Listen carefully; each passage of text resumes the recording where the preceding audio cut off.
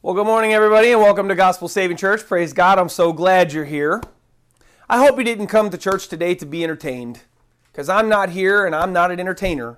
I'm a teacher, and I'm a man of God, and I love the Lord Jesus Christ with all my heart, and I'm here to teach you. I'm not here to entertain you. If you came here because you really are earnestly seeking God and because you love God or you're seeking God, well, then praise God. I bet you don't know this, but you will now, but that makes God happy. That puts a smile on God's face, because you know why?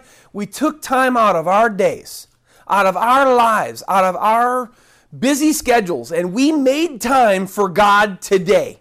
Whether it's today, the 6th, August 6th, 2017, or whenever you're listening to this message, you're making time out for God to make God and show God He's important to you, and that makes God smile. If this is your first time to Gospel Saving Church, hello, I'm Pastor Ed, and this is one of God's true churches of these last days, and this is our weekly broadcast of truth. If you guys would please join me in a word of prayer. We always ask for prayer because we know the Bible says that the natural man, which we all have a natural man within us, cannot understand the words of God, cannot understand the things of the Spirit. So we have to ask and pray that the Holy Spirit would show us these things, because we know that without God's Holy Spirit, no one would understand the things of God. So if you join me, please, in a word of prayer. Thank you so much, dear God, for your holy word. God, thank you so much, Lord, for it is our foundation. God, without it, Lord, David said, because of it, we have a lamp unto our feet and a light unto our path, Lord. That means without it, Lord, everyone, no matter what, the planet would be in complete darkness, Lord. But because your word is a light, God, if we use it, if we meditate on it, if we read it, if we study it, Lord, and if we actually practice what it says, Lord, then we don't have to ever stumble. We don't ever have to fall. Because, Lord, we only stumble and fall when it's dark. Generally, when it's lighttime, it's daytime, everybody walks normal. Lord, we can walk upright, and we can know where we're going, and we don't have to be lost. Thank you, Lord God, that your word is the lamp unto our feet and the light unto our paths. Thank you so much, Lord God. We just pray, Lord God, as I mentioned before, Lord, we just pray that we know that without you enlightening us, helping us to understand your word, God, we would not be able to understand it. Lord, we would just all be in the dark, same thing. Lord, without your Holy Spirit to teach us what your word says, Lord, spiritually, Lord, not just in a physical way, but in a spiritual way, Lord, we would all be lost. So please, God, help us to understand the things of you today by your Holy Spirit. Teach us, God. Let me get out of the way, and I pray that you would teach us. God, thank you so much, Lord. And whatever changes need to be made in our lives, whether it be for any that are listening, whether it be for them to come to you for the first time or to come back to you because they've been away, or for us to just grow stronger in you, Lord, I pray that you fulfill one of those purposes in each one of our lives today. Please, dear God. We love you, and we ask these things, all these things, in the mighty and precious and powerful name of Jesus Christ. Amen. If you guys would join me, please, turn to Acts chapter 9, verses 21 through 25. And I'm not going to read them just yet. I'm going to go through some thoughts from last week's message, God's makeover of Saul. It's so powerful, the makeover that God gave Saul. Amen? I mean, we just see it in Scripture, right? God called him. He accepted the call. He committed his life to Christ by the free will that God's given everyone. And God changed him in a crazy way. All I can say is, wow. That's all I can say. After Saul was saved, he instantly became obedient to God's voice. He started fasting. He started praying to get to know Jesus Christ intimately. For that is why Christians are supposed to fast and pray, not to gain things, but to get closer to God and to know God, who God really is, right? Then he begins to fellowship with believers in Christ. For the Bible says, do not forsake the fellowshipping one another together. And instantly he does that, and he's a babe in Christ. Days, weeks old, and he didn't even read any of that. The New Testament wasn't even written yet the Holy Spirit led him to fellowship with other believers, because we're not supposed to forsake the fellowship one another together. And lastly, we read about him evangelizing others for Christ. Jesus is the Christ. You need to know Jesus. The only thing that remained of the original Saul after God did his makeover in Saul was his outward appearance. He looked the same on the outside, right? If you were to see a picture of Saul at that time, oh, that's still the same Saul. But I don't know this new Saul because everything else had changed. Saul got a new heart. He got new desires. He got a new outlook. He just wasn't the same. And even if you can believe it, which you can, because we know, well, who's Saul, you may be saying, if you've never read the Bible? Well, he's who the Bible calls the Apostle Paul later, because God even gave him a new name. Because of that, there was some talk, I know years back, I heard that people were going to maybe think about changing their names once they really got saved. Because, hey, Saul did it, Paul, just something to think about. But that's the only thing that was remained after Saul was changed, was his outward appearance. Everything else changed. And it is because of this example of Saul, with myself, as I used to be an evil, hateful, terrible man, and every other true born-again person that I know, that after someone truly meets Christ, truly has a true revelation of God, and God changes them, that person, as long as they continue steadfast in the faith, as the Bible tells us that we must, that they will never, ever, ever be the same. They will be changed from then on to the rest of their life. Same as Colossians 1:21 through 23 says, "And you who were once alienated and enemies in your mind by wicked works, yet now he has reconciled in the body of his flesh through death to present you holy and blameless and above reproach in his sight." Listen, if, whenever we see a big ifs in the Bible, there's a lot of ifs in the Bible, if indeed you continue in the faith, because it is our choice to either continue or to backslide or to walk away from God. If you indeed continue in the faith, grounded and steadfast, and you're not moved away from the hope of the gospel which you heard, which was preached to every creature under heaven, of which I, Paul, became a minister. So, as long as you remain steadfast in the faith, in Christ, after you've been truly born again, you will be a changed person, and that all that you meet or that knew you, who really don't know Christ, because there's a lot of those out there who don't know Christ, will have a hard time even recognizing and understanding the new creation you. All except, of course, for your outward image. So you'll be changed. Let's move on. Moving on to our new message, Acts 9:21 through 25. Title of our message today, I'm so excited. This is something that God has given me for years as a ministry to people, and it's just so awesome I get to talk about it because we see it in Scripture today. It's right out of Scripture, and I'll point it out when we get there. The title of our message, Proving that this Jesus is the Christ. Proving that this Jesus is the Christ. It's in Scripture. I like to, many times God gives me our titles right out of the Word because I'm big on the Word. I'm big on Jesus as I'm a Jesus freak, and I'm big on the Word. It's the Word and it's Jesus, and that's what we got from God. I ended off the overview of last week by saying that Saul and all born-again believers, that as they remain steadfast in Christ, after they've been truly born again, you'll be a changed person. Look what happens. Look at verse 21 through 25. Acts 9. We read this. Then all who heard were amazed, and they said, "Is this not he who destroyed those who called on the name in Jerusalem," meaning the name of Christ in Jerusalem? "And has he not come here for that purpose, so that he might bring them bound to the chief priest?" Did you see there? Did you see there that exactly what I said about nobody recognizing who you are if you're born again right there? They knew it was Saul. They heard about him from the ear. They knew, hey, this is that guy, but I don't understand. He's different. I know this is Saul. I know this is what we have seen of him, but he's not the same. He's a different person, right? They had a hard time recognizing and understanding the new creation of Saul. They knew it looked like him, but who is this? Didn't he come here to destroy the people of the name? Yet now he's here. He's telling us about the name? Wow. The Bible just confirms exactly what I said. They just couldn't believe that the man they'd heard about, who had come from Jerusalem to attack those who were Christians, was the same man that they heard preaching to them. Saul was, again, a completely changed person. 2 Corinthians 5:17, he was a new creation in Christ Jesus. I can really relate to this. Personally, I can totally relate to this. When I tell people after they know the me now, hey, did you know I used to be this? And did you know I used to do this? And I was abusive and I refused the knowledge of God, and I hated people, and I hated myself, and I'd run you off the road. Oh, really? Come on, man, you're pulling my leg.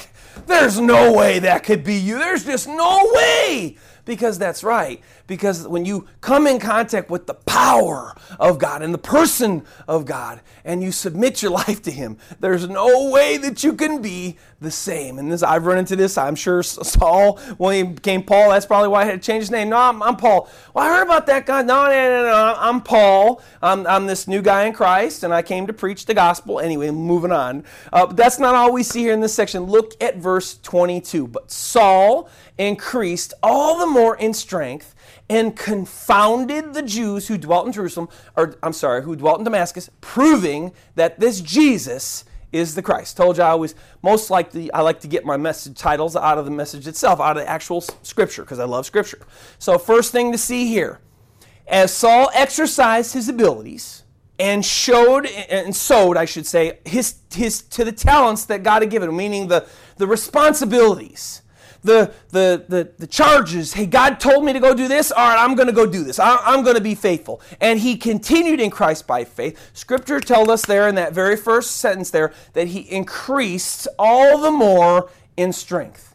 He just proves here exactly what the Bible is, exactly what Christ taught in a principle in Matthew 25 through 29, or 25, 29, For to everyone who has, more will be given. You see, when you do the things that God commands you to do, and you've gotten some charges from God. Well, my son, my daughter, go do this. Go do that. I want you to do this. If you're lazy, well, then you're going to get the second half there. Jesus Christ says to the lazy one, but from him who does not have, even when he has will be taken away. But the person that actually acts on and does the things which God says, they will increase all the more. For to everyone who has, more will be given, and he will have in abundance, as Jesus Christ says in Matthew chapter 25. So just keep that in mind. If you want more from God, be faithful with the little. Amen. If you don't care about more, well, then just don't do nothing with what you got, and he'll just take away what you got and when you get there. Moving on, look at the second thing that we see here in this verse. How exactly did he increase all the more in strength? And so really, how did God give him more as he sowed and was responsible with the gifts and responsibilities that God had given him? Look at the second part of that. It says here, and confounding or confounded. The Greek word there is sunkeho, defined as to disturb the mind of one, to perplex the mind, which means that he confused, and then the rest there, the Jews who dwelt in Damascus in the matter of, rest of verse 22, proving that this Jesus is the Christ. Please understand here, Scripture is not saying that Saul confused the Jews in Damascus so that they did not understand the message he was giving them, like in to say, here's this Jesus and he's the Christ, and look, he's the Christ. Huh? What is he saying to us? I don't understand. Jesus who? What? Huh? What? Oh, well, whatever. And I can prove it to you. Scripture's saying that he confounded or perplexed their minds in that they were sold out in believing that Jesus was just a man. They were sold out to this idea Jesus was not the Christ. And that yet, what he did by confounding, perplexing their minds, by the info and the proof that Saul gave him, he dashed to pieces and destroyed the original ideas of Jesus by proving that Jesus was indeed the Christ or Messiah of God. And in doing so, he disturbed or he perplexed their minds. In other words, I like this the way God gave it to me, put it here. In other words, he rocked their world and the views of Jesus wide open. They thought this is Jesus. He said, you're wrong, and here's why. And they were like, bah. They were like that old, before you used to have the old VHS tapes, and you used to put the VHS tape in and the cleaner, and it would go, with all the noise. They were blown away. He destroyed their faith beliefs of who they thought Jesus was by utterly wiping out their false, unjustifiable, unprovable beliefs of Jesus with the justifiable and provable truth that Christ was indeed God's Christ and God's Messiah. How do I know what I said is true? And how do I know the Jews weren't just totally confused? Like, oh, what's he saying? We don't know. Anyway, this babbler, what's he saying? Look to verse 23, and I'll prove to you that he confounded them not to confusion where they couldn't understand, but that he confounded them to like blowing their beliefs of Jesus out of the way. Verse 23, and after many days were passed, the Jews plotted to kill him. What does that tell us? You see, after many days, think of it. Saul got to talk to them, proving Jesus Christ to them for many days. Oh, I'd love that. I'd love that to do that today. After many days that Saul proved Jesus as the true Christ of God to them, they plotted to kill him. They rejected him, right? Despite the evidence and the proof that Saul showed them, right? And here's why I know that he didn't just confuse them to the point of, what are you talking about, man? What are you talking about? You don't get angry enough to kill somebody if what they say just utterly confuses you and you don't understand somebody. You don't get, whoa, let's get him, right? But you do get angry enough to kill somebody if you believe in something. No, I believe this. Yes, this is what I believe. And you believe it with all your heart. Oh, this is truth, and I know it. And you can get angry to death as someone dashes your belief to the ground and you aren't open to the justifiable truth that they bring you that destroys yours. That's when you get angry. You don't get angry when you're confused. You get angry when your beliefs get destroyed. I know. I've had it happen to me. Not to actually get angry enough to kill, but I've been in debates where I believe certain things to be true, right? And the one I debated destroyed my false belief or my false beliefs with actual justifiable, provable truths. And I was, needless to say, and probably an understatement, vehemently and even violently angry because what they were telling me I wasn't willing to accept even though I knew it was true. I knew it was true, but oh man, that's what... No, I can't be wrong because of my pride.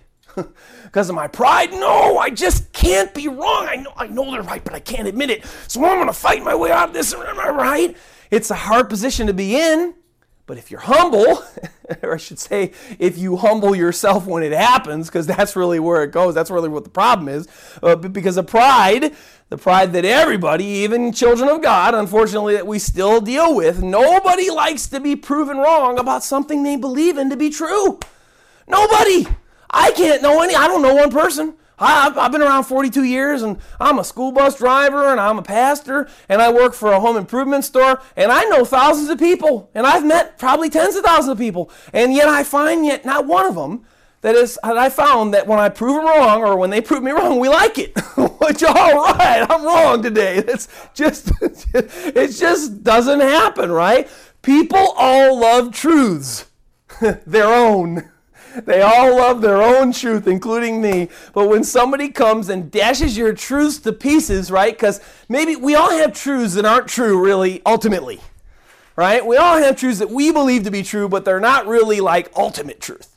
You know, right? We all have those, right? And when somebody comes with a piece of truth that contradicts ours, and they can prove their truth, and their truth is justifiable, and it proves ours wrong, we don't like it. We don't like that truth. We fight against that truth so many times. And bless God, many times I've had to admit I'm wrong, that He allows me to do that, because I'll tell you, if you're not saved, you really don't want to admit your truth. And here, we see here in verse 23, we know these people weren't saved. And what happened? They got moved because of Saul proving them wrong to anger to kill. They weren't just angry like, oh man, that makes me angry, and then they left. They got angry enough to kill, right? After Saul proved them wrong about who Jesus was for days. Think of it. Oh, I'd love to do that. Jesus was actually the Christ, the Messiah of God. They weren't willing to humble themselves and admit they were wrong about who they thought Jesus was. They weren't willing to repent.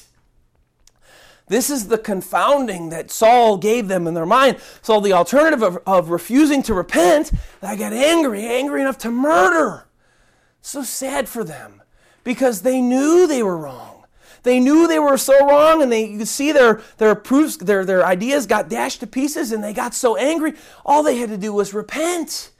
but because of pride, they refused, right? So for many days, first words, verse 23, Saul proved to them with irrefutable proof that Jesus was indeed the Christ, the one that God actually sent to save his people, the Jews, the one foretold in the scriptures, right? Also the Gentiles as well, but the Jews weren't really willing to accept that at this point, right? And all mankind from their sins, which sadly made these guys that hated God. Why do I say they hated God? Well, Jesus said, if you reject me, you reject the one that sent me.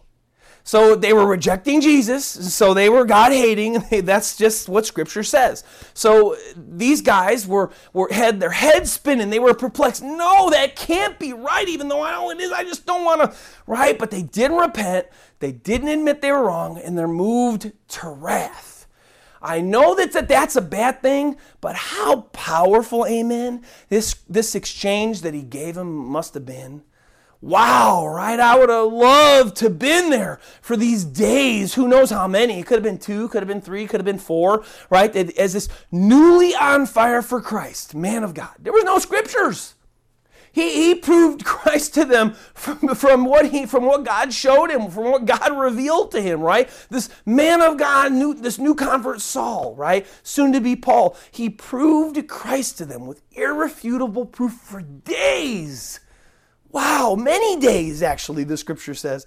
But as much as I would have loved to have been there, as much as I would have loved to be like, hey, I wish I could go back, or I wish I could, sometimes I say things about Jesus, and I say, his road that he walked on with some guys at one point, and he proved, and he opened up the scriptures for them, and they were like, wow, and I can't wait to get there and talk to Jesus about that interaction. As much as I'd love to have been there for Saul, what he did, we don't have to be too sad that we missed this one, in fact. And you say, why? Because today, August 6, 2017, we can actually know around about now, and actually we could know it all, but we could know around about today, because we're not going to get to all, what Saul told them and how he proved to them that Jesus was the Christ. Isn't that just awesome? We can know today what Saul used to prove to them that Jesus was the Christ. How, you say? That's impossible, Pastor. And how? How can we do that? Well, you see, there's only 2 sources that he could have used to do this. Only 2.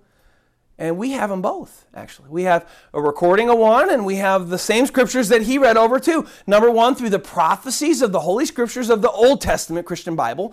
No disrespect to anyone Jewish that's listening to this sermon. The Jewish Bible, the Tanakh, as I'll call it, to be respectful, because that is its Jewish name, the Tanakh. It's the first 42 books of the Old Testament Scriptures. Again, no disrespect to any Jew listening. And number 2, the ways in which Jesus Christ fulfilled them by his life, by his death, and by his resurrection, right? Or by what we know today as the Christian New Testament, or the Gospels of Jesus Christ. Now, Saul would have actually had the knowledge of Jesus Christ's life, because again, there was no New Testament Bible then. So they had the knowledge too, Jews in Damascus, of everything Jesus did, the miracles, because his miracles spread throughout the known world. Like, people knew about couldn't you? Healing eyes and raising people from the dead and making the deaf to hear and raising up the lame. That's going to spread all over.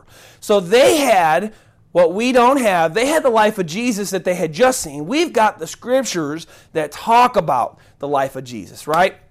And I actually have a Hebrew to English Tanakh, and I have read over parts of this Tanakh in English that Saul would have showed them to prove that Jesus was the Christ. And when I compare them to the Christian Old Testament, again, no disrespect, some of the words are a little different, but the differences between the Hebrew and the English and the Old Testament Christian Bible, same 42 books, are all the same, and they don't change the meaning.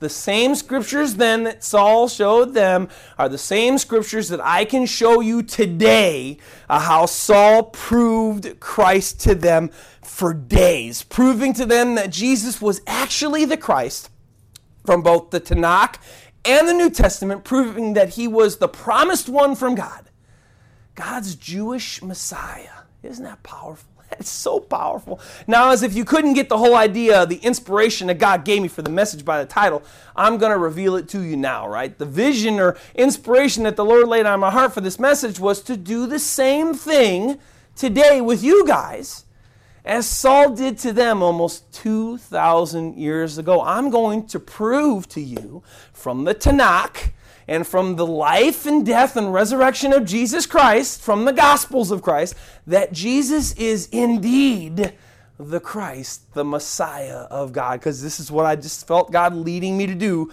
for this sermon. So are you ready? Now, we're not going to do the whole days thing, right? Now, maybe we might, right? Maybe God will lead me to do like my first ever, series, and we will make this topic like days of sermons that I'm going to have over as the weeks go on, but I don't know. We'll see. But this is only 1 hour for church that I try to keep. I try to stay around an hour because I could go for many. Trust me, anybody that knows me knows I can go for many. I can stand up here for 4, 5, 6 hours. I can just keep going all day long. Just open the Bible and I'll just teach. But I'm going to keep you here for only about an hour. And this is not the Areopagus, right, where they went and they taught philosophy and things about God, and they did that for days, or they did that for weeks, or whatever, hours. Although I wish we did have an Areopagus today. I wish we did all have a place in America. Every city, I think, every really town, I believe. I hope one day to see that we have an Areopagus. A place that we could go openly and just talk about our beliefs and talk about things and debate openly and not be all closed up like all Americans are, where they don't want to ever talk to nobody and they want to stay in their own separate worlds. Anyway, just a thought. I would like to see that, though. Anyway, first section of Scripture, Saul most definitely gave them. Heads up while I'm doing my little overview for this. Psalm 22. You want to go in there, Bible? Psalm 22. I'm going to read the whole thing over. And what I'm going to do is I'm going to read over the actual prophecy, what God said the Messiah was going to do, and then I'm going to show you how Jesus Christ, by his life, death, and resurrection, proved that he was the one that God was writing about, right? Psalm 22, a completely messianic psalm that the Jews were to look at, right, as far as prophecy of the Messiah. You see, the reason prophecy is probably the single most awesome evidence that the Bible is really written by the God of all the universe. Not the other gods that people so-called that they have, that they're not really gods of the universe, but the Bible is actually written by the king of the master of the universe. Because here's why. Do you know what's going to happen to you next week? I sure don't. I may be here, I may be dead, I don't know. How about a year? Well, how about 100 years? How about 600 to 800 years? Which is when Psalm 22 was written about the Messiah, 600 to 800 years before Jesus lived, or now to this date, 26 to 2800 years roughly, right, since Psalm 22 was written by King David, one of Israel's greatest kings, right? So how does Psalm 22 point to Jesus as God's Christ, and how does it prove him, right? How does it prove him? How did it prove him to the Jews in Damascus? How is it going to prove to us that Jesus Christ is God's Son? And in a sense also prove to us that God's Word, hands down, right, is above all other books, all other man-made religious books, because they are man-made. Well, let's look. Psalm 22, we're going to go verses 1 through 18. We're going to open up verse 1. It says, my God, why have you forsaken me? Now, if you are already a Christian and you've read the Bible and you've been to church more than probably a dozen or two times, you already know that was exactly what Jesus Christ cried from the cross in Matthew 27:46. My God, why do you forsake me? Why are you forsaking me? Why did he cry that out? I mean, what purpose did he have? He knew that he wasn't going to be delivered, right? He knew what his mission was. Why did he say that? Well, he said that because he wanted to point out to listeners, both then and now, those that are seekers, those that want to seek God, those that respond to his calling, he wanted to point this psalm out to them. Why in the world would he want to point this psalm out to them? Well, you'll see as we read on, because what he said, what he's led to say in this psalm was written for seekers who would read it and see that the whole psalm was written as a prophecy of the Messiah, right? And then they could look to the life of Jesus and go, whoa, I can't believe that psalm was written, and this guy, Jesus, oh my gosh, everything that they say in there is all like about him. Oh, I just can't believe that.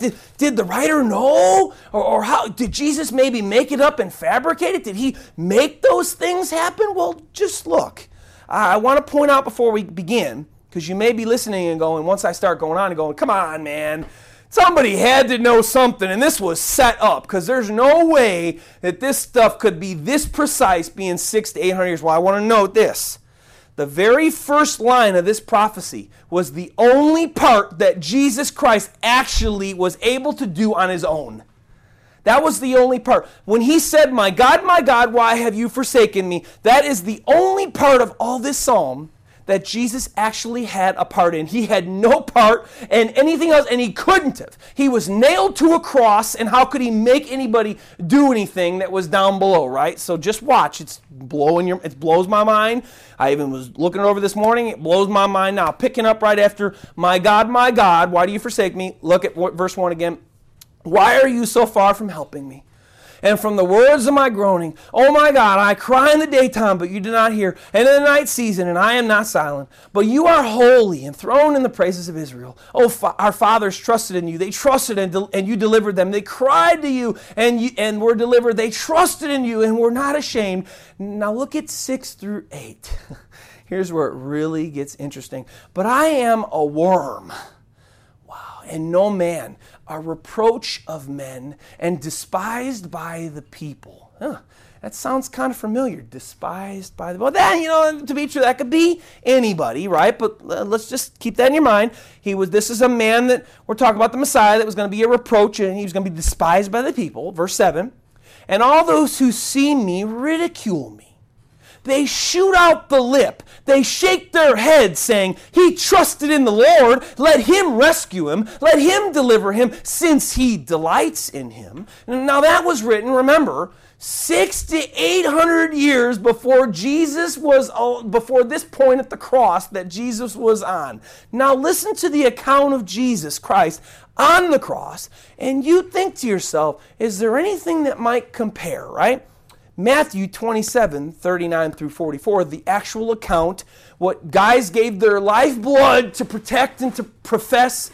Matthew 27, 39 through 44. And those who passed by him blasphemed him, wagging their heads and saying, you would destroy the temple and build it in 3 days. Save yourself. If you are the Son of God, come down from the cross. Likewise, the chief priests also, mocking with the scribes and elders, said, he saved others. He can't save himself. If he is the King of Israel, let him now come down from the cross, and we will believe him. He trusted in God. Let him deliver him now, if he will have him. For he said, I am the Son of God. And even the robbers who were crucified with him reviled him with the same thing. Now, New Testament life of Jesus, he trusted in God. Let him deliver him now if he will have him, right? Psalm 22, 600 to 800 years before Christ, he trusted in the Lord. Let him rescue him. Let him deliver him. Since he delights in him, right? What? Are you kidding me? How in the world do they say the same thing almost word for word? And that psalm was written 600 to 800 years before Christ ever lived. Wow. And you tell me this, as I kind of alluded to before, with Christ only having something to do with the first part of that, how could he have had anything to do with the rest of it? How did he make them say those things? He was nailed to the cross. Did he go, hey guys, hey, say these things, and then I'm went to this psalm? It's impossible. When you consider, this is my favorite type of evidence, the evidence that's those that don't believe in him. Right? It's one thing if a Christian, well then they say, oh, some good thing, like they kind of prove a Christian thing. Well, if one Christian says something and one Christian says something, well, that's biased. Because they both believe in Jesus. You can't take their words, right? They both believe in Jesus. But when somebody testifies something that's anti your cause, and they provide the same evidence, and we know there's no bias, These people hated him. They were mocking him. He trusted in God, let him deliver him. Now, if you have him, right? They mocked him. They basically spit on him. They treated him badly. They wouldn't have wanted to prove that he was Christ. Yet the very words they spoke are completely identical practically to the psalm that was written 600 to 800 years before he lived. Now, there's no way that they said those things on their own, because we know there's no way they would have wanted to say them and prove he was the Christ. That means that they said them, and it was divine that they said them, because God made him say them so that he could prove to people, this is the one I sent you. Wake up, people. This is the Christ, right? Look to verses 9 and 11. It gets better. But you are he who took me out of the womb. You made me trust while on my mother's breast. I was cast upon you from birth. From my mother's womb you have been my God. Be not far from me, for trouble is near. There is no one to help. Matthew 26 talks about how when they came to him in the garden, as they came to him, all his disciples fled. Literally, when he hung there on the cross, he was literally all by himself. All of his so-called men, I'll call them that, so-called men, because real men would have hung in there. But they weren't being real men at that time. They were being scared sheep. And they all ran. He was all alone, for there is none to help me. Look at verses 12 and 13. It gets so powerful here. Many bulls have surrounded me. Strong bulls of Bashan have encircled me. They gape at me with their mouths like a raging and roaring lion. Again, Matthew 27, 39 through 44. Same as we already said earlier. These people walked around him. You run. It's just giving you a picture of how they're saying it. Of how they're saying that he's this, oh, you're wrong. We don't believe in you. You call on God, mocking him. King of all the universe, they mocked him. Proving that they didn't even know that he was the Christ, as we see here in Scriptures. Psalm 22, 14 to 15. I am poured out like water, and all my bones are out of joint. My heart is like wax. It is melted within me. My strength is dried up like a potsherd. My tongue clings to my jaws. So in whatever position this Messiah, this guy was in writing to this, and this experience that he's describing, or I should say the experience that David saw, that this person that was in this position that they were in were wiped out. They were just wiped, and they hadn't had anything to drink. Their mouth and their jaws, they couldn't have anything. They were so dry in their mouth. And it says, you have brought me to the dust of death. They were just about to die. Matthew 27, 47, 48. Some of those who stood there when they heard that said, this man is calling for Elijah. Immediately one of them ran and took a sponge, filled it with sour wine, and put it to the reed and offered it to him to drink. So he was at the point of death, in despair, wiped out and thirsty, and yet we see that somebody offered Jesus Christ something to drink on the cross because he was thirsty as he was wiped out. Psalm 16, 17. For dogs have surrounded me. I love this part. The congregation of the wicked has encircled me. They pierced my hands and my feet. I can count all my bones. They look and stare at me. He could see all of his bones. They were all hanging out. His hands and feet were pierced. What do we know about what history tells us? Well, when Romans scourged, let's go to Matthew 27, 26 for the same parallel there to Psalm 22, 17.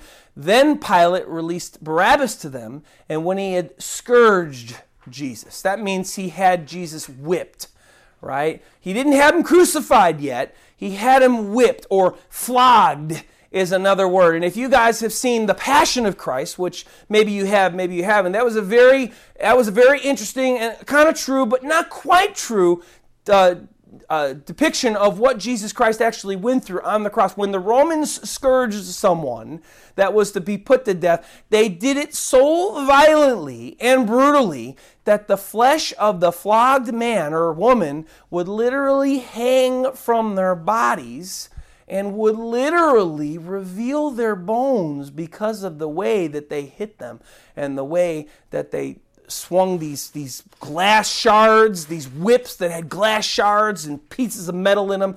And then right there in Psalm 22:17, it says there that he could see all his bones. His bones were exposed, and they pierced his hands and his feet. Matthew 27:26, Pilate then delivered him to be crucified, right?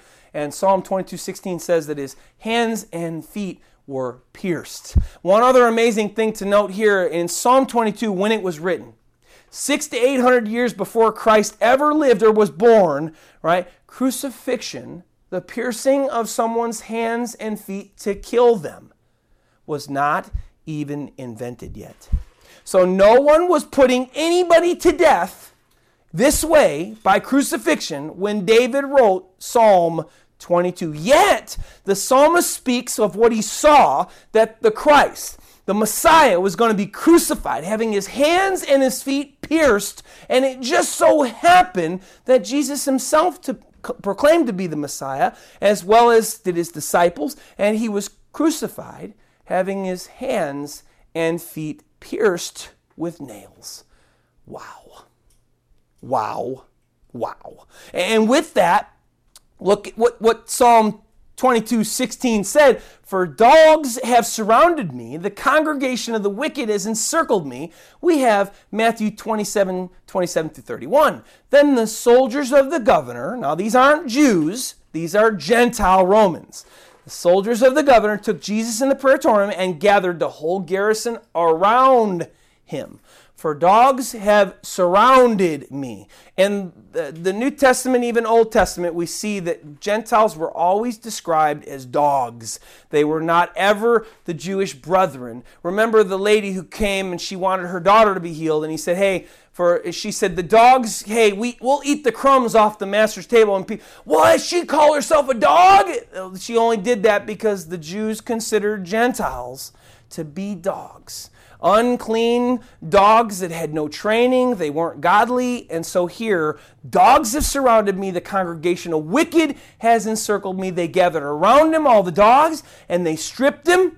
They put a scarlet robe on him. When they had twisted a crown of thorns, they put it on his head and a reed in his right hand, and they bowed the knee before him and mocked him, saying, Hail, King of the Jews. And they spat on him, and they took the reed and struck him in the head. And when they had mocked him, they took off the robe and put on his own clothes and led him away to be crucified. Yet Psalm 22:16 just said, For dogs have surrounded me. The congregation of the wicked encircled me. Wow. I mean, how many coincidences, which I don't even believe in that word, do you need to have before you start realizing how in the world, if Jesus wasn't the Christ, how did he manage, even again, he was in control of none of this. He didn't have anything to do at this point with them doing these things to him. He was the one that was being beaten. He was the one that was not in control in this situation. And yet, all these things that they did, they fulfilled the Messianic Psalm 22, and it's just amazing.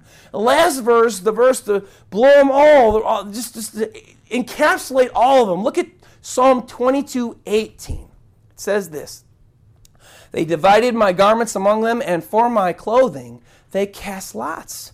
Now we have Matthew 27:35 again.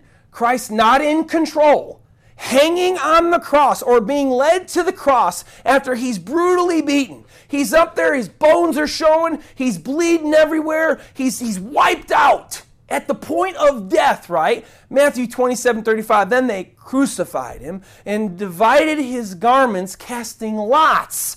That Matthew, the tax collector, the ex-tax collector, now apostle, says, they divided my garments among them, and for my clothing they cast lots. Even Matthew puts this in his gospel. Matthew was the writer to Jews. And Matthew puts it in his gospel to Jews, the Jewish gospel, that this Messiah, Jesus, this is what he did. And look, David prophesied about exactly what they were going to do to Jesus 600 to 800 years before. Come on, guys, wake up. And this messianic prophecy written of Christ 600 to 800 years before Jesus lived proves and points with pinpoint accuracy. We're not just, this is not a prophecy of the so-called Nostradamus. Oh, I can see the city burning. Oh, that's wonderful. Hey, I know a lot of cities that have burned. Chicago, I've had a lot of fires in a lot of cities. Oh, but there were a lot of people dying. Oh, that's interesting. Oh, a lot of people could have died everywhere. But with pinpoint accuracy, the exact details of what the Bible recorders recorded for us as what happened to Christ. As the disciples laid down their lives. They could have saved their lives, yet 10 out of 12 of them died. Brutal martyrs' deaths, all because they wouldn't say that Jesus wasn't the Christ. And yet, they who wrote the Bible with nothing to gain, they wrote the New Testament scriptures of the Christian Bible, wrote this, which cost them their lives. So I look for motive. If somebody's going to lie about something, like if somebody's going to make something up and fabricate something about somebody, I'll look for motive. What do they have to gain by that? Did they have to get rich by that? Did they do it so that they could get some social status or what did they have to gain by their lie? Because after all, if let's just say somebody sat in their basement and they wrote all that about Jesus, one of the disciples. Oh yeah, let me go back some. Oh yeah, he did this, he did that. At the point of okay, Matthew, okay, Mark, okay, John, Barnabas, we're going to kill you now because of what you wrote? Well, I'd be like, wait a minute now. I really thought that was going to help me. You're going to kill me? You're going to, one disciple, filleted alive while on a cross, all because he wouldn't deny exactly what one of his fellow men wrote, what he professed. That Jesus fulfilled this Psalm 22 and it was powerful, yet he wouldn't deny it. To his death, to a brutal death at that. Not just a gun to the head, pow, you're dead. No, a brutal death. Yet he wouldn't deny exactly what's written here, showing me we have two forms of witness here. We have the form of the witness of the Jews who said those things which did not believe in Jesus Christ. And they would have never said something to back up Jesus because they hated him. And you have the disciples giving their lives for what they wrote, which means that they really, really, really, really believed it. Like more than just like, oh, there's the sun in the sky. Oh, that's very nice. Guys, there's no way that this was a coincidence. There's no way this could have just been done. This was 100% a messianic psalm, and 100%, I'll guarantee it, over the days that Saul showed them proof of Christ, there's no way that this was not one of the scriptures that he showed them along with what they all knew happened to Jesus on the cross. Wow. Next and last one I'm going to really go in depth with thoroughly. I got one after this, but this one I'm going to hit thoroughly is, and I'll give you a heads up, Isaiah chapter 53. Now Isaiah was even written Isaiah was written a little bit after King David, right? Isaiah was one of the prophets going in for Jerusalem, and he was one of the Jewish prophets. His gospel, a lot of people call Isaiah's prophetic book a gospel because it has more about the Messiah in it than any other writing in the whole Bible, except for the New Testament. Any other Old Testament or Tanakh writing, Isaiah's got the most about the Messiah. And we go to Isaiah 53, and we're just going to look at verses 1 through 12. We're going to start with verses 1 through 3, and we're going to see there how Isaiah speaks about the Messiah, and we're going to look to the Christ, or to the Jesus, the one I proclaim, and I say, and I believe, according to Psalm 22 and many others, that he was the Christ with proof, not just because I say, right? Isaiah 53, verses 1 through 3 and 1 through 12. Who has believed our report? Hey, what I'm going to tell you guys, it's going to be unbelievable. I'm just telling you right now, I'm starting off this whole chapter. What I'm telling you is unbelievable. It's going to sound unbelievable to you. And he goes on, and to whom has the arm of the Lord been revealed? For he shall grow up before him as a tender plant. And as a root out of dry ground, he has no form or comeliness. And when we see him, there is no beauty that we should desire him. Look at verse 3. He was despised and rejected by men, a man of sorrows, the Messiah now. The ones the Jews were waiting for to receive, they didn't even know they were going to reject him. Yet Isaiah says of the Christ, He'd be a man despised and rejected by man, a man of sorrows and acquainted with grief. And we hid, as it were, our faces from him. He was despised, and we did not esteem him. One of Jesus' disciples that was beaten and whom they attempted to kill, but they couldn't, the Apostle John, he suffered greatly, proclaiming as first-hand witness. John and Peter and James, they were like one of the first-hand witnesses. Like if you're going into a car accident and you're investigating a car accident, you don't want the guy that was 10 cars back to tell you what happened. You want the first-hand witness, the car that was right behind the scene of the accident when it happened. And he's going to be able to tell you, barring he wasn't on his cell phone. Hopefully he wasn't. Well, there's somebody there that probably wasn't on their cell phone, hopefully. But the first-hand witness is always the most powerful witness of anything that happened. And John, a Messiah greatly beloved by Jesus, in the Gospel of John, verses 10 and 11, chapter 1, verses 10 and 11, he says this of this same thing. He was in the world, and the world was made through him, and the world did not know him. He came to his own, and his own did not receive him. 500 to 600 years before, Isaiah writes, the people that you're going to will not receive you. You'll be a rejected man, Messiah. And here we see, and we know, even from history tells us, that the Messiah, Jesus Christ, was not accepted. He was rejected, right? Look at verses 4 and 5, Isaiah 53. Surely he has borne our griefs and carried our sorrows, yet we esteemed him stricken, smitten by God and afflicted. But he was wounded for our transgressions. He was bruised for our iniquities. The chastisement for our peace was upon him, and by his stripes we are healed. To which the New Testament says in Matthew 20, 17 and 19, when Jesus was going up to Jerusalem, he took the 12 disciples on the side on the road, and he said to them, behold, we're going up to Jerusalem, and the Son of Man will be betrayed. He knew it.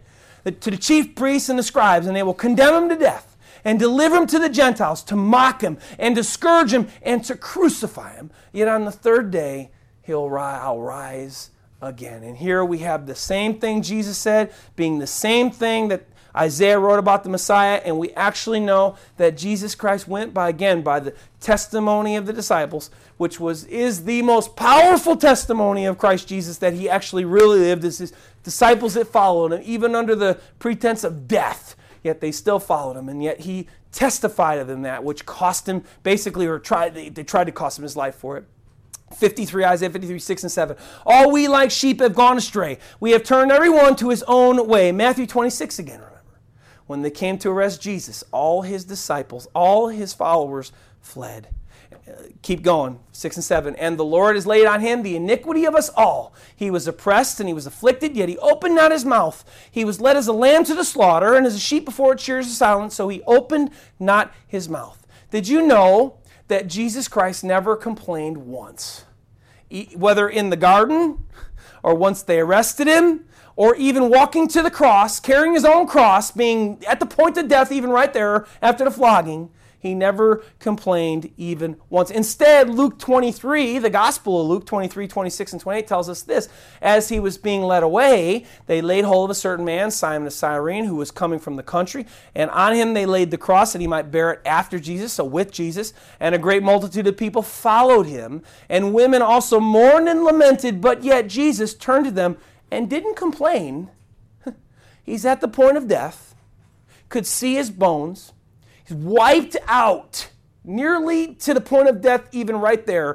And he turns to them and he says this, daughters of Jerusalem, do not weep for me. Weep for yourselves and for your children. He didn't complain. He gave encouraging words, even at the point of being near death.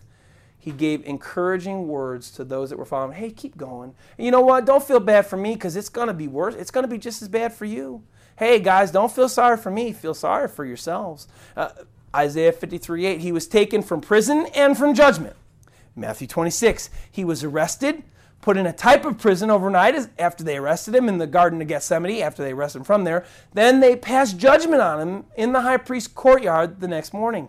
Still 53:8. And who will declare his generation? For he was cut off from the land of the living. For the transgressions of my people he was stricken. Now there is so much here. I'm going to get through this quick as I can. Just keep in mind, I'm going to keep going. But just know that the Messiah was going to be cut off from the land of the living. What does that mean?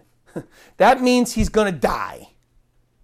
That means they're going to put him to death. He's not going to live, right? And he's going to do it for the transgressions of the people, his people, right? Well, the Messiah was to be murdered, cut off from the land of living for the transgressions or the sins of God's people, Jews, and of course for the whole world. And it means he was going to be stricken and beaten. Jesus, whom proclaimed himself to be the Christ, also said that he was to die for the sins of mankind. Matthew 26, 26 and 28. And as they were eating, Jesus took bread, blessed it, and broke it, and gave it to his disciples, said, "Take, eat, for this is my body, broken," or the same word, smitten, broken for mankind. Then he took the cup, gave it to his disciples, and gave it to them, saying, "Drink from it, all of you, for this is my blood of the new covenant, which is shed for the remission of sins." This is super important. Isaiah 53, this gets awesome. 53:9, "And they made his grave with the wicked." Jesus, whom Scripture records never sinned, not once, was crucified on a cross next to two criminals. Matthew 27:44. He had his grave where he died with the wicked. And Jesus just so happened to be crucified to two wicked men. Wow. Isaiah 53:9 still, "But with the rich at his death. Jesus, who proclaimed to be the Christ, the Messiah, whom was crucified as a criminal next to criminals and even died with criminals, was honored in his burial and was buried with a rich man's death." Matthew 27:57 tells us that Joseph of Arimathea came and got him and put him in a tomb. Well, a tomb was not for a man that was crucified on a cross. A tomb was for a rich man because a tomb was expensive. A tomb was not cheap. They'd usually bury a criminal in an unmarked grave. Yet Jesus got a tomb. He got a rich man tomb's death. Two criminals that perished after crucifixion never, ever, ever got buried in tombs for rich people.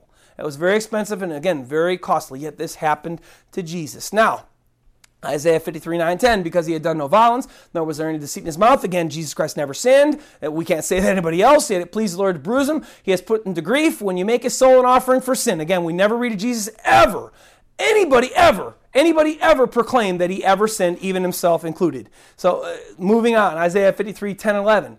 This is where it gets interesting. Remember now, we already saw that the Messiah was going to be put to death for the sins of mankind. That was something important. So what else, though? Is that it? Messiah just dead? That's just it? He died, and that's our Savior, a dead man?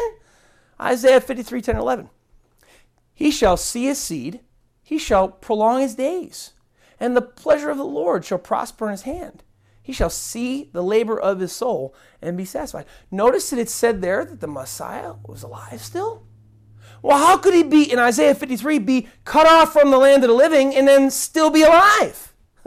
Because Isaiah was prophesying not only the crucifixion and the death of the Christ, but he was also talking about how the Christ was going to rise from the dead. Wow. I mean, right there, 53:10-11, "He shall see his seed, prolong his days, and the pleasure of the Lord shall prosper his hand. He shall see the labor of his soul and be satisfied." That's somebody that's alive. That's not somebody that's dead. Well, who else? Let me think here. Who else died and then rose again? I can only think of one that actually has proof, a witness proof to it. I mean, there's some that they say, "Oh yeah, they died," but they're kind of like folklore. Nobody was there. All right, but we know that somebody. Who was that? That was Jesus. He was the only man in all of history that we ever have recorded of somebody that died and that he rose again. The same Messiah that Isaiah is talking about in chapter 53. Wow. Nobody's ever had any firsthand witness testimony of everybody dying and then raising again other than Jesus Christ. Wow. And then look at Isaiah, the rest of Isaiah 11 and 12, our last two verses, I believe. "By his knowledge, my righteous servant shall justify many." What does that mean? Just by the intimate knowledge of him, you'll be made righteous before a holy God. Wow. It's not by my works, you say, that I'm saved? No, Isaiah said, by his knowledge, by the intimate knowledge of my righteous servant, many are going to be saved. "For he shall bear their iniquities. Therefore I will divide him a portion with the great, and he shall divide the spoil of the strong, because he poured out his soul into death." But yet he was raised. Interesting. "And he was numbered with the transgressors." Yet Jesus was killed. He died with sinners. Yet he rose again. They divided his clothes amongst them. I mean, how many more coincidences, if you'll call it that, do we need? How many more so-called, there's just no way that Jesus was not the Christ when you look back to the Old Testament or the Tanakh scriptures and you look with an honest heart at the New Testament of Jesus Christ, his life, his death, and his resurrection. Isaiah 35, 5 through 6, one last one real quick one, another messianic section written of God's Christ that was to come and do something that was super, super, super powerful. This Messiah, 35, 5 and 6, was supposed to open the eyes of the blind. The ears of the deaf were going to be open, and the lame would leap like a deer, and the tongue of the dumb would sing, those that were mute. Who else did this in the whole history of the world? We never read about anybody opening the eyes of the blind, making the deaf to hear, making the lame to walk, and making the mute to speak. There was not one. John 9, there was a man that got healed from being blind from birth, and yet he says in 9:32, Gospel of John 9:32, of Christ who healed him of his blindness since the world began. It has been unheard of that anyone opened the eyes of one who was born blind. Nobody else, guys. Nobody else did it. Nobody else is recorded doing it. Nobody else has ever had firsthand witness of it happening. And yet, Jesus Christ did it. And I could literally go on. And I've already gone on way longer than I should have gone on. I usually only like to keep an hour, but this is just amazing stuff today. There's so much. I could go on for days. I could go on for hours and hours and hours and hours and hours. And we could get in debates about this. And we could look at things. And this would be awesome. And if you want to talk to me about it, praise God. I'll talk. Call me. I really wish I had days like Saul did. Wow. When you walk with God every day of your life, things happen. God shows you things, and it's awesome. Finishing up our verses for today. Now, please remember verse 23. After Saul spent many days presenting those many more proofs, right, that Jesus was the Christ of these people, because I could get more, I'm not. They plotted to kill him because they were so vehemently angry that he proved their belief in Jesus wrong. How sad was that? And since they plotted to kill him, how did Saul and his brothers and sisters in Christ, the disciples of Jesus Christ in Damascus, respond to their evil plans? Verses 24 and 25. Read them over quickly. But their plot became known to Saul, and they watched the gates day and night to kill him. Then the disciples took him by night, let him down through the wall in a large basket. Saul fled the scene. And the Christians there in Damascus, well, they helped him. Well, why didn't Saul and those Christians fight back and just stay there? Why didn't they defend themselves? Well, because that's not what Jesus said. Jesus Christ, Matthew 10:14, and whoever will not receive you nor hear your words, when you depart from the house or city, shake the dust off your feet and get out of there. Go to another city, right? Because there's many more. So Saul, a follower of Christ, followed exactly what Jesus told him to do. Now, I'm not sure where you stand with Jehovah and his Christ or Messiah today, which would be Jesus of Nazareth, according to the proofs of the scripture that I just showed you. But if you are listening to this message and you know him personally today, meaning you have been born again, you've been changed, you've met God, you've received Christ, and it's more than just a mental thing, you have been changed. You have been born again. You love Jesus. You live your life radically for Jesus, because that's what we read about people that get saved in the Bible. You live your life radically for Jesus. This message should have given you so much powerful faith. This message was like, wow, really? I didn't know all those things about Jesus, because here's why. Here's one of the reasons why. You have one amazing piece of truth on your side, the justifiable, provable truth of the fact that you have and can give to anyone proof of who and what you believe in, and it's not just your opinion, and it's not just your unjustifiable truth that you just have because people taught you this since you were a kid. That's what every other religion has. That's what JWs had, that's what the Mormons had, that's what the Catholics had, that's what the Muslims have, that's what the Buddhists have, that's what the Hindus have. They all have a faith that I grew up that way, or that's what this guy told me, and that's just the way it is. They got no evidential proof, they got no reality for what they believe in, but you do. You do. Historical, prophetical, and archaeological proof to what you believe. The other two we didn't even touch on. You have prophetical proof. God, who knows the beginning from the end, saw this happen, and he said, I'm going to make these things happen because I want people to know who my Christ is. I want them to have like practically empirical evidence to be able to show this is my son, the one whom I'm sending to save the world. You have the proof that your God, the one and only true God of the universe, Jehovah, and his son, Jesus Christ, is who he says that he is, and that you can tell others that he can be relied on. He can be trusted totally. He can be worshiped and obeyed with all your hearts because he's real and not just some made-up deity. You have the proof. You have the truth of the proof and the proof of the truth, guys. You have it. And because of this, I encourage and exhort you with all my heart to walk strong and powerful in your faith and obedience to Christ Jesus, for he is worthy of the best that you can give.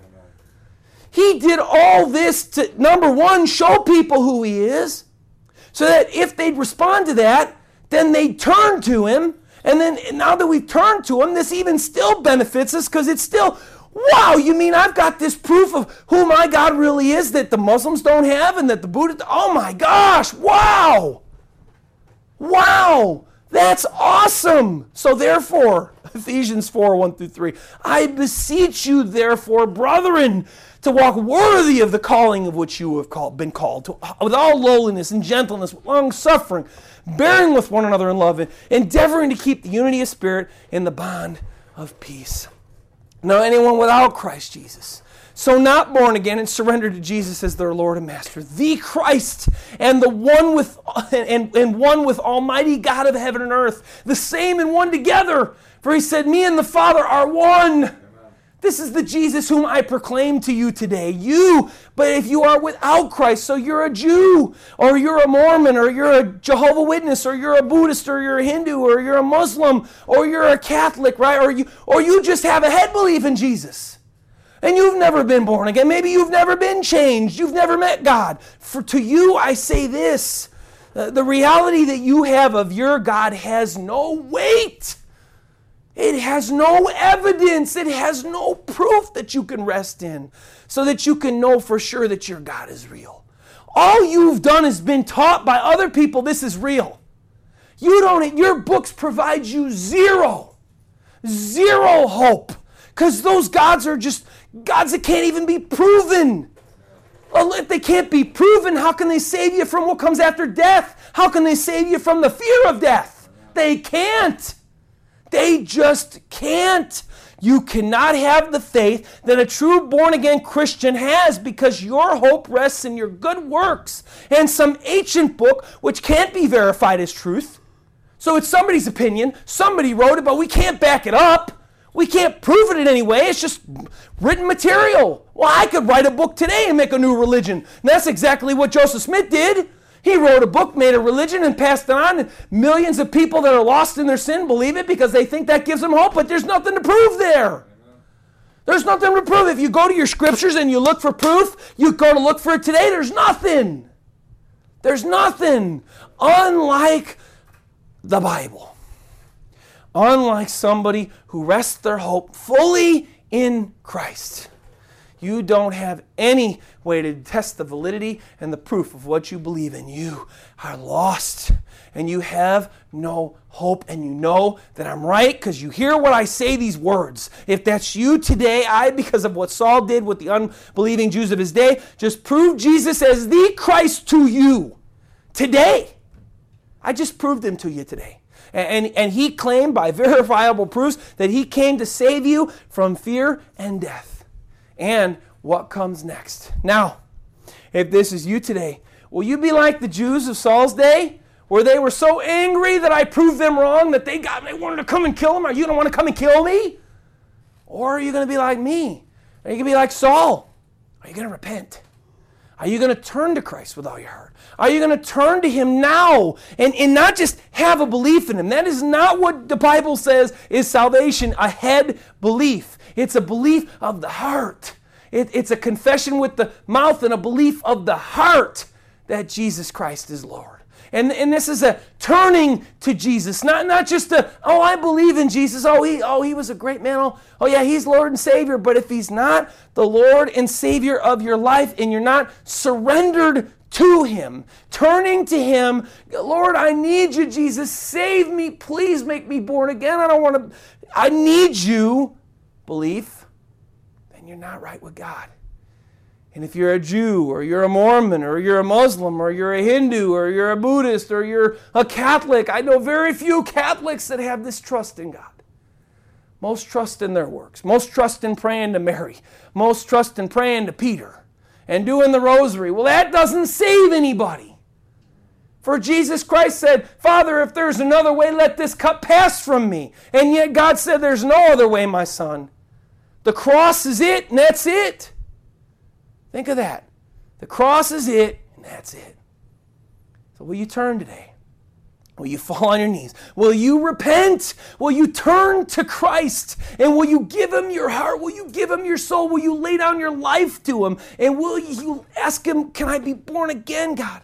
I want to have your Holy Spirit live within me. I want to be saved. I don't want to just be religious. I don't want to just know who you are. Lord, I want to know you intimately. For the Bible says that many people know who God is.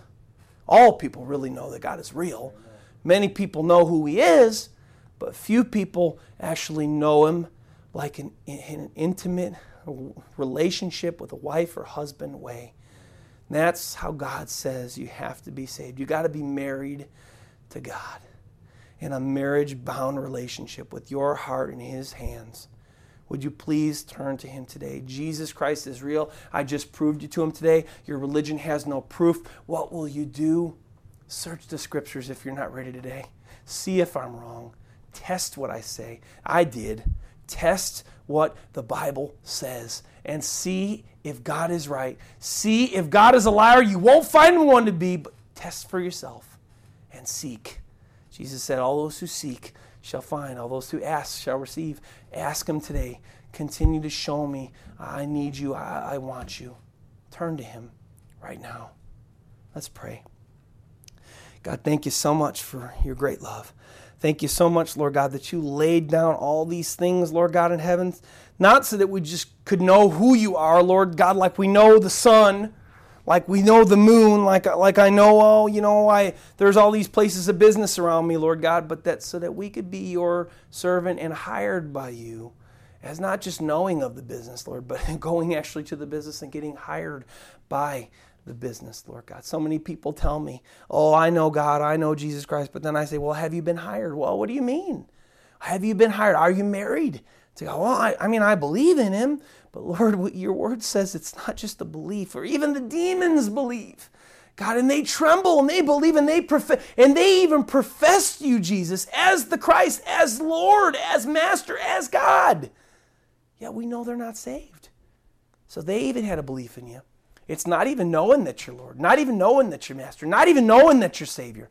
It's submitting our lives to you, Lord, as that, and giving you that position over our lives and surrendering ourselves to you. God, I need you. I'm here. Please save me. I need you. Please, dear God, I pray that many today, hearing this message, Lord God, would cry out to you and stop unbelieving and start believing. Start putting their trust in you. Stopping in their false faith and in their lies. Lord God, as the Bible says that anything that's outside of Christ is a lie. Thank you so much, Lord God. We love you, we praise you, and we thank you. And we ask all these things in Jesus Christ's mighty name.